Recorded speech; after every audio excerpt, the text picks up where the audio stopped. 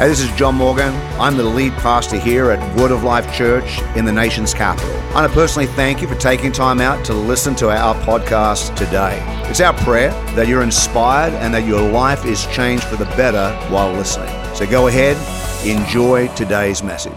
I want us to go to the book of Colossians chapter 1. I'm going to read to you from Colossians chapter 1, verse 13 to 20. William Barclay said that this is a passage of such importance that we shall have to spend some considerable time on it. And then on these verses, he went ahead to write 17 chapters in one of his commentaries on Colossians chapter 1, verse 13 to 20. This is what it says. For he has rescued us from the dominion of darkness, brought us into the kingdom of the Son he loves, in whom we have redemption, the forgiveness of sins. He is the image of the invisible God, the firstborn of all creation. For by him all things were created, in heaven and on earth, visible and invisible. Whether thrones or dominions, rulers or authorities, all things were created through him and for him. And he is before all things, and in him all things hold together. He is the head of the body, the church. He is the beginning, the firstborn from the dead, that in everything he may be preeminent. For in him all the fullness of God was pleased to dwell, and through him to reconcile to himself all things, whether on earth or in heaven, making peace by the blood of his cross. Louis Giglio said the book of Colossians has one purpose, and that is to reveal the supremacy and the sufficiency of Jesus Christ. So today we begin a 3-part series, Jesus Over Everything. My name is John Morgan, and I choose Jesus over everything. Let's pray.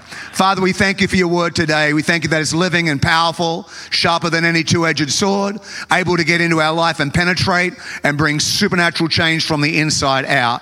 Our hearts are ready, our minds are open, our spirits are eager. Lord God, we've leaned in. We're getting ready to receive your word into our life, that you would change us from the inside out and that we'd never be the same. We pray for fresh revelation today from your word into our life in Jesus' name. And everyone said, Amen. So Paul's writing to the church at Colossae. It wasn't a church that he had founded. He had trained up Epaphroditus and then sent him out to plant the church.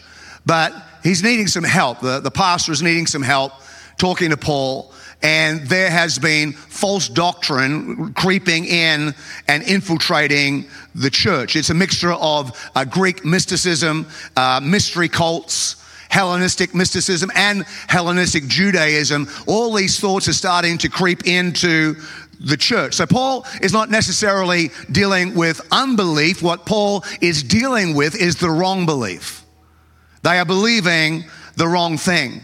Now, these precursors that have snuck in will eventually form Gnosticism. And there is some debate between scholars whether Paul is actually addressing Gnosticism here or the foundations of that. But the Gnostics taught that there were many pathways to God, that Jesus wasn't the only way. And they didn't deny the importance of Jesus. They just simply dethroned Jesus. They didn't claim him for who he was, that he would have prominence and not preeminence. The Gnostics taught that Jesus was not God. This Greek philosophy taught there were many sort of ways to God, many mediators, and Jesus wasn't the only way. He was just one way, and of many ways. And Jesus can't be over everything if Jesus is under anything. The Gnostics also promoted a secret source. The Gnostics promoted that if you would just get smart enough, you would just get clever enough, if you could attain some level of high intelligence, then you would be able to understand what they were teaching and you would be able to connect with God. The Gnostic doctrine, like all false doctrines, took a massive left turn and got crazy. All false teaching ends up leading somewhere in crazy. And so the Gnostics taught that our body was so sinful, or they promoted it over sin, but they taught that you needed to punish your body. And so a lot of the Gnostics took part in, beating their body and punishing their body in a way to please God. Now, I love the way Paul handles this challenge. Paul doesn't necessarily attack the lie. Paul just outlines the truth. That's the best way to spot a forgery. The best way to spot a forgery is not to discover that or study that which is not real. If you get a $100 note, the best way to discover or find that is a forgery is not to study a whole heap of forgeries. Find every forged note that you could possibly find, and so when you see it, you'll be able to identify it. The best way to discover a forgery is to study the truth. And so you take a real $100 note, and you study that intently, know every detail, every facet, and then when you're presented with something that's not a real, you're able to look at that and go, that's not real. That's fake. That's fraudulent. Why? Because you studied the truth. This is Paul's approach. When you are studying the original, it's easy for you to spot the fake. I grew up in Australia, listened to a lot of secular music, a lot of artists. My dad was a musician. I loved music. I love listening to records and radio and MTV, all that. I loved all of that. And so I would get to know the song, the original song, really, really well. I didn't realize how well I knew it till years later. I was in my 20s, and I'd hear a song playing back from when I was 16, and I'd be able to tell, that's not original. There's something wrong with that. They're singing the line not quite the right way. This is either a re-recording or this is somebody else. Because I knew what the original was, I was able to spot the change in the song. My wife, Anna, loves to binge watch different shows so she can unwind. I think I've watched every episode of MASH, humanly known to mankind. I've definitely watched every incarnation of Pride and Prejudice ever known to mankind. I think I've watched the movies. I think I've watched the show on TV, everything. And right now, she's into antique roadshows. So her way of winding down.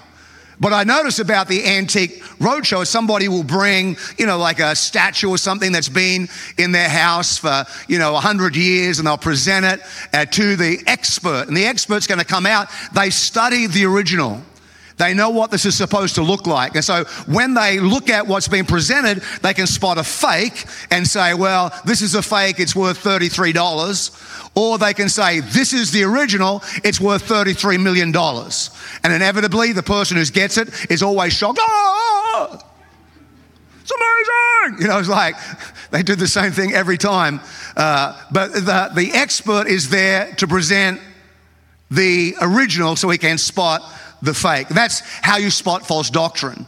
Spotting false doctrine is not becoming an expert on all the false doctrines of the world, but it's knowing who Jesus is. It's needing to know the truth. And I believe this. I believe as a Christian, our Christianity shouldn't be what we're against. What we're against shouldn't be the hallmark of our Christianity. The hallmark of our Christianity should be what we are for, and maybe even greater than that, who we know and who we are for. Who we know and who we are for. In 1893, in Chicago, it was 20 years since the Chicago fire. They rebuilt Chicago. They wanted to show it off. And so they hosted the World Columbian Expo. And they held it over 6 months. And about 21 million people attended. In fact, on one day, they set a record for a one-day attendance anywhere back then, which was over 700,000 people attended this expo held all over Chicago. And while they were there was a a discussion, there was a gathering of what was called the World Parliament of Religions.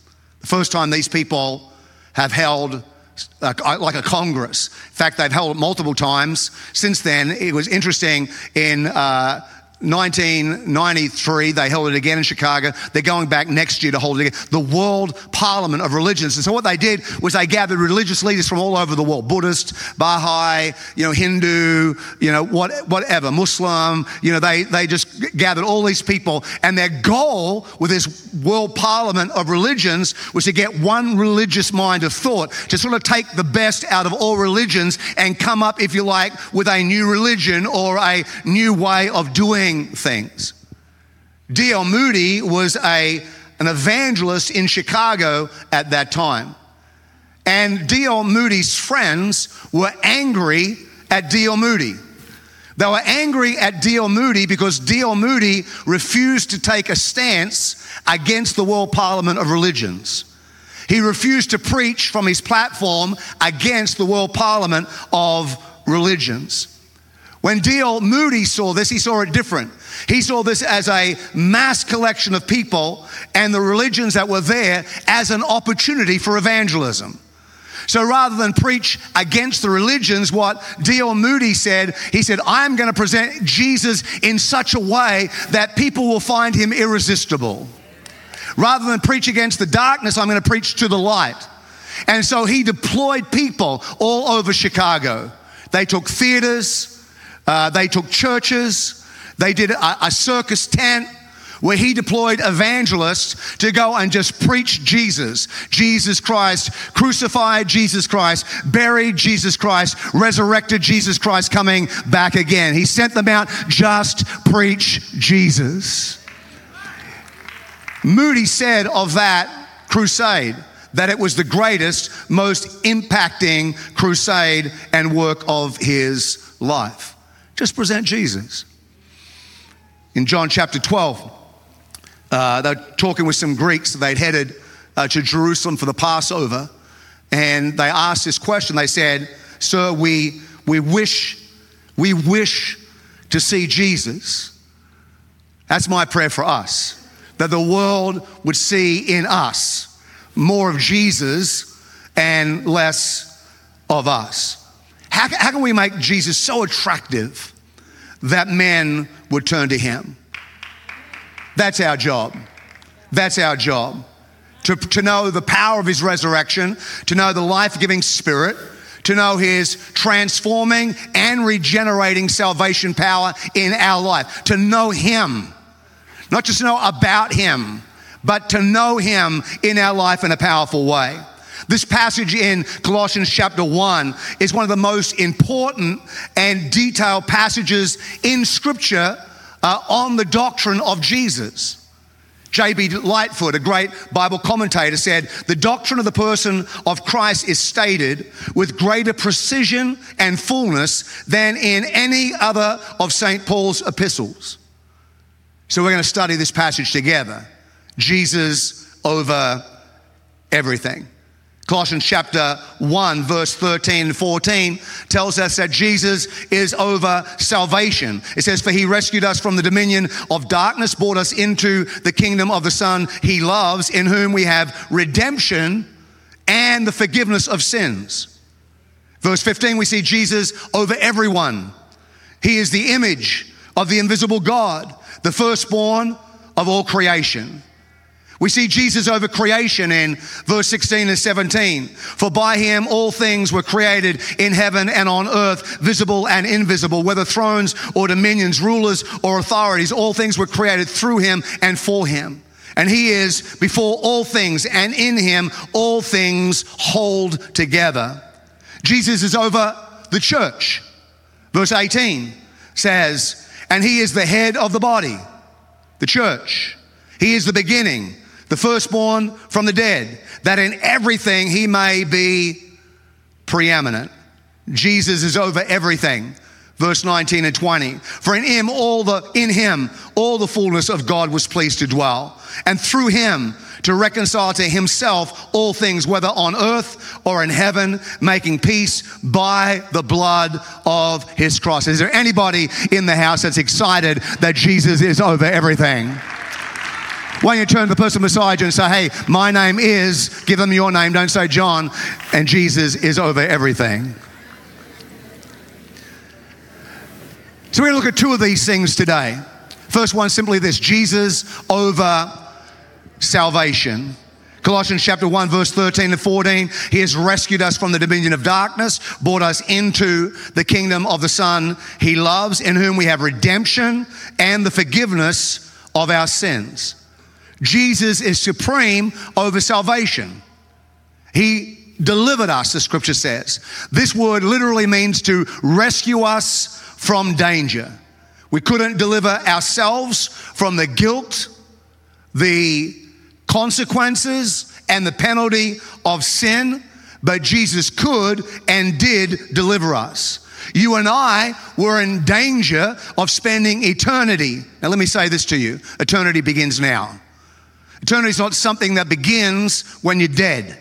You're living in eternity now. You're going to go from this life into the rest of eternity. But eternity begins now. And so Jesus came to rescue us from being disconnected from God here on earth and disconnected for eternity. And so he delivered us and he translated us.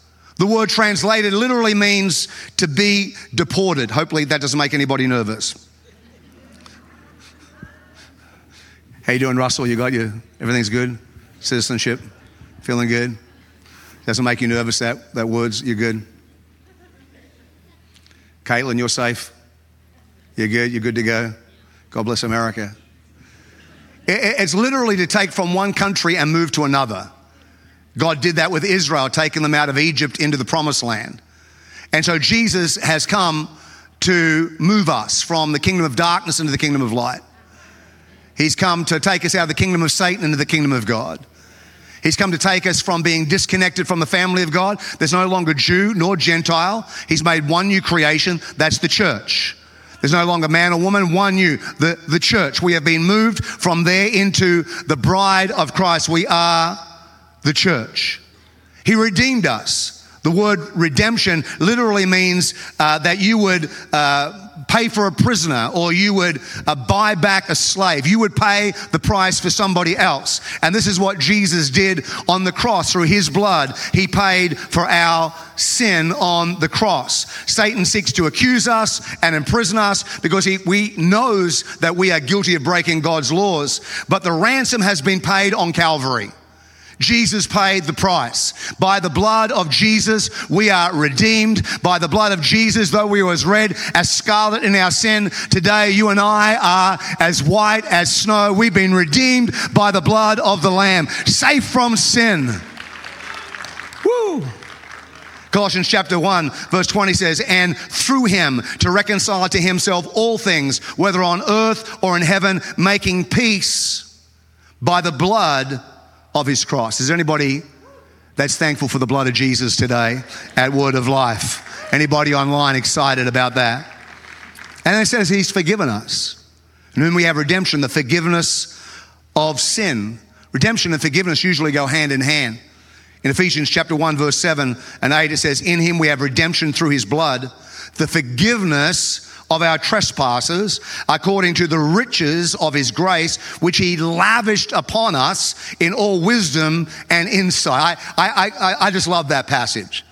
Gave us redemption and forgiveness, not in a small portion, lavished it on us. There's no limit to God's forgiveness. There's no limit to God's love. There's no limit to God's love for you. And so Jesus came in and didn't cancel one debt. He came to cancel all debt. Some of you got to stop praying repentance prayers for sin that you did years ago. Some of you are still going to the throne room of God. Like, hey, God, back in 2011, made a few mistakes. Remember I was out doing blah, blah, blah, blah, blah, blah, blah, blah. So God, I just come in and I ask you to forgive me. And heaven goes, What are you talking about? Well, in 2011, it was September 5, and the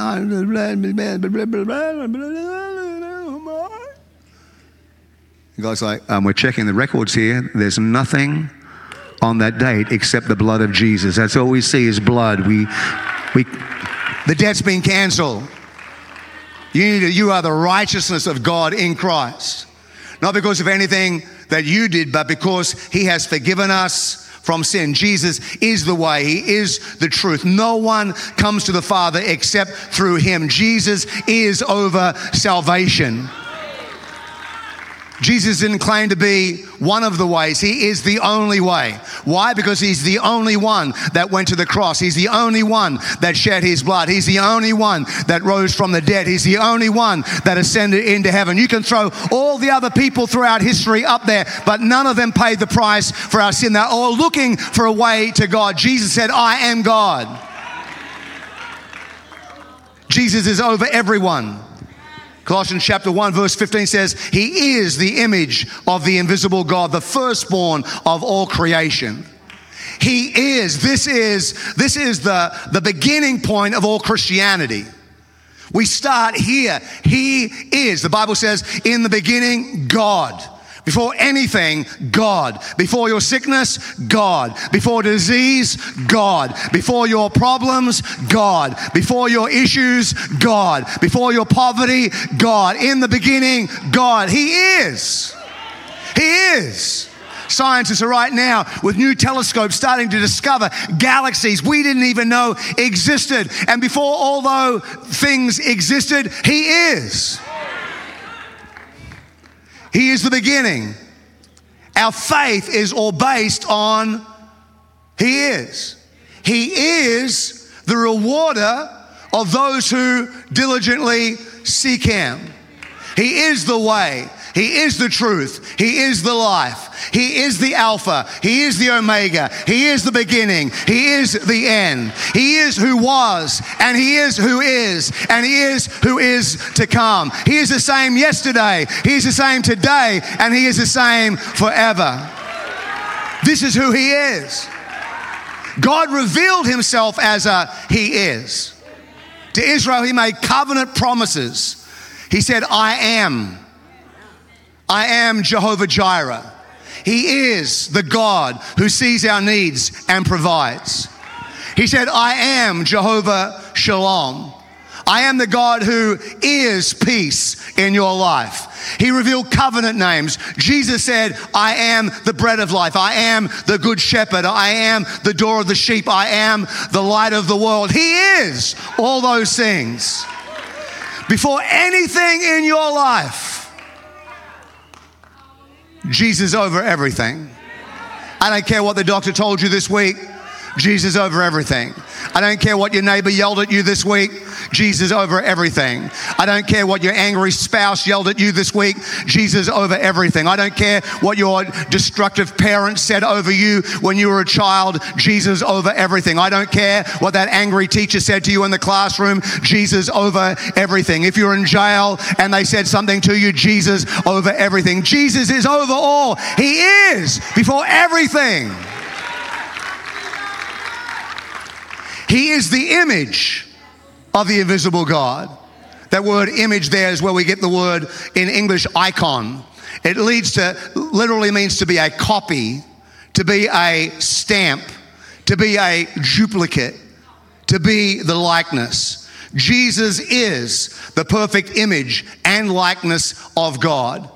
Jesus is not like a God. Jesus is God. Jesus said, if you've seen the Father, you have seen me. Like a stamp produces, this is what Jesus is. Hebrews chapter 1 verse 3 says, he's the radiance of the glory of God, the exact imprint of his nature.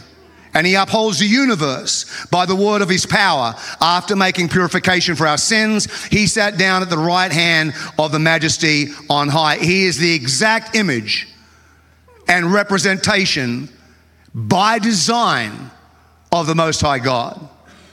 Book of Philippians, Paul wrote, who, though he was in the form of God, did not count it equality with God to be something that was grasped. Now, if you know who you are, you never have to prove who you are. Anybody that you meet's trying to prove how cool they are, probably deep down, they ain't cool. Because cool people don't try to be cool. Cool people are just cool. They are. You look at them like, you're a cool person. How come you're so cool? I don't know. Just woke up. See how my hair is. They're just cool. It's like Jesus. He was God. He didn't have to prove he was God. He wasn't running around trying to prove he was God all the time. He made statements that he was God, but he didn't try to. Though he was in the form of God, didn't count it robbery to be equal with God. He knew who he was, and therefore he made himself of no reputation. Anytime someone treated him like God, Jesus never apologized. When the woman, the alabaster flask, broke it, spent a year's salary, let's call that $50,000, in one moment, anointing Jesus for burial. Everyone in the room was agitated by the extravagant waste of money, except Jesus. You're like, thank you very much. Why? Because I'm God. I deserve this. This is nothing.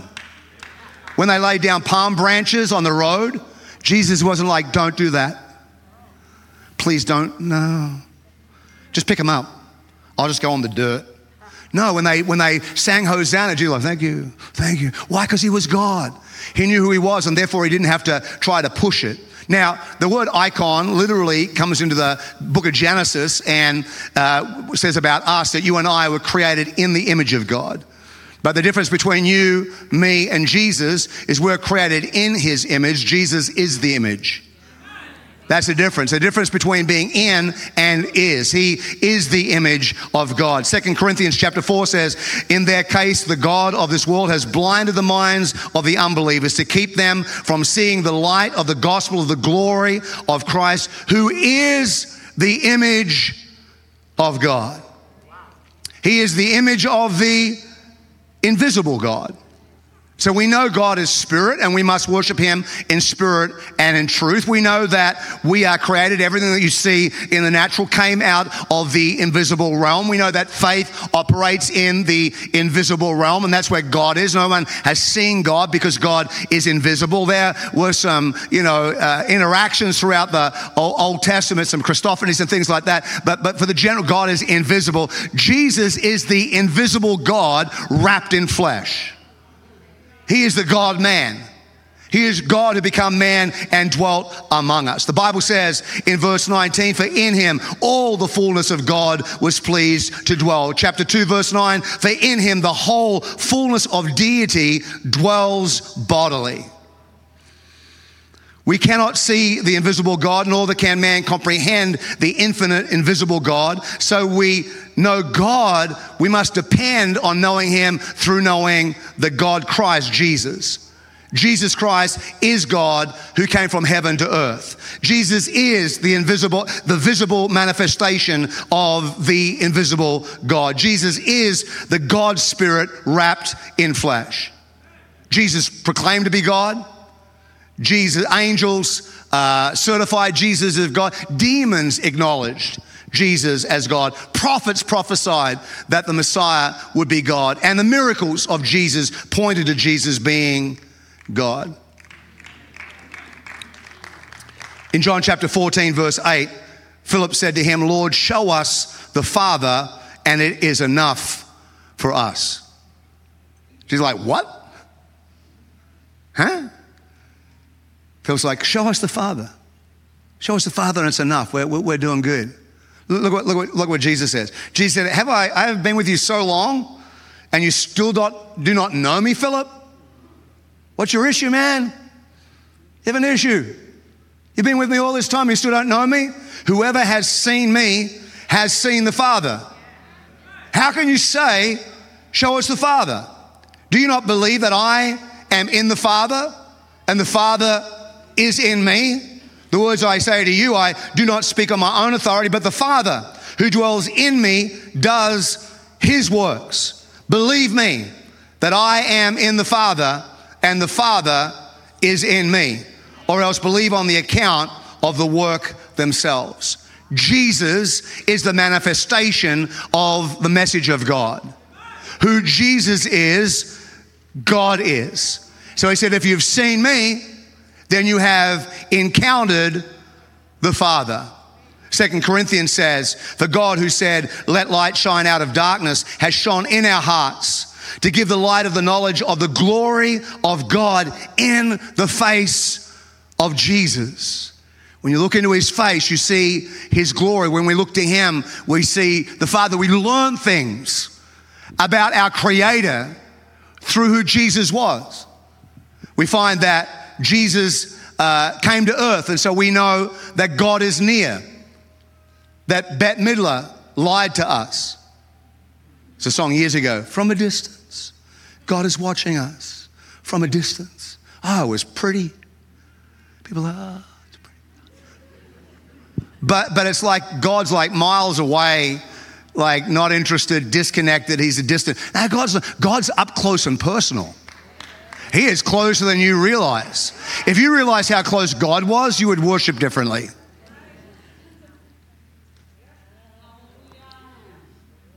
God's like here. God's not out there looking with a magnifying glass and distracted. God's walking with you wherever you are. God's there. God's with you. When you came into church today, God was with you. You're like sneaking in the back because you ran over a cat and you're running a little bit late, but God was watching you. As you came in, you took your seat. I hope no one sees me. Anybody see me? Did Pastor John see me? No, he's astray and he's looking forward. He's not seeing you. But God's here. I can see you. So what Jesus teaches us, God is near. In other words, he wants to have a relationship with us. This is not a scary thing. This is an incredible thing. That the God of creation wants to be close, interactive with us. God is near. We learn from Jesus that God cares. That he became flesh and he dwelt among us, which meant he experienced, the Bible says that Jesus was tempted in all ways like us. So he's gone throughout, he knows what it is to be tempted. He knows what it is to experience pain. He knows what it is to be sad. He was a teenager. I wonder if he experienced puberty. I wonder if he got pimples. I just wonder if Jesus got, I've always wondered that. Maybe it's the sin nature and he didn't have pimples. Maybe Jesus was pimple free. That was not my story. Anybody have bad pimples when you were growing up? My mom used to make this concoction. I don't know what it was out of, but it was like oatmeal and stuff. Like she was out the back with this cauldron, hubble, boiling trouble, and with this, oatmeal, and she would just pack my pimple and I looked like a pizza. That's how my face looked. And I had so many pimples, and she would just stack it with oatmeal all over. And I can remember being like 16 and being more scared of my friends coming over, seeing me with oatmeal face than pizza face. But Jesus experienced things, so when we're walking through things, we can know, okay, he was tempted like that, he felt that, he came to identify. Why did he do that? To show us he cared. To show us he wasn't disconnected, he wasn't uninterested, that he loves you. For God so loved the world. God is love. He willingly sacrificed on our behalf, and he's coming back. So God is the future. So God is near. God cares, God is love, and as we heard today, God is coming back. He is the future. He is our hope. We can yield on him. He is the image of the invisible God, the firstborn of all creation. Now, there are a lot of cults that have taken that word firstborn to try to make Jesus a God, not God. Jehovah's Witnesses have done that. They translated John chapter 1 that in the beginning was the Word, and the Word was with God, and the Word was a God. And they translated that, well, see, he was born. He was born. Well, we know he's born in the flesh, but he is the firstborn. He's the firstborn of all creation. What does that mean? That means that he is predominant. He is preeminent. He is the first. He is above everything. It's not talking about when, it's talking about rank. He is the firstborn. He is over everything. He is over you. He is over me. He is over everything. He's over all creation. He is the firstborn. Moses was told to tell Pharaoh that Israel was his firstborn. Again, wanted Pharaoh to know, Israel, my nation, I've chosen them. They are predominant. David wrote in the Psalms that he was the firstborn of kings, not talking about being the first king, because he wasn't. But he was a predominant king. Jesus is the firstborn over all creation. He is first. He is above. He has a name that's above every other name. His name is Jesus over everything. The Bible says, in the beginning was the Word, and the Word was with God, and the Word was God. He is the image of the invisible God, the firstborn of all creation, the prominent figure over all things. Jesus over everything. If you believe that, why don't you stand and give Jesus Christ a great round of applause today? Come on, Jesus over everything. Jesus over your sickness. Jesus over your disease. Maybe take your hand, place it wherever there's pain in your body, wherever there's sickness in your body, and declare that right now. Jesus over this heart condition. Jesus over this lung condition. Jesus over this blood condition. Jesus over my cancer. Jesus over my migraine. If you're watching online and there's sickness in your body, place it over your eyes. Jesus over my headache. Jesus over my sinus infection. Jesus over my allergies. Jesus over my pain. Maybe put your hand on your wallet today and say, Jesus over my finances, Jesus over my job, Jesus over my career. Maybe stretch it towards the heavens today and say, Jesus over everything. Where do you need to declare His greatness in your life today? He is the image of the invisible God, the firstborn of all creation. Jesus is over everything. If you believe that, give Him a great round of applause today. Give Him a great round of applause. Come on, praise Him at the house. Praise Him in the house. Let's worship God together.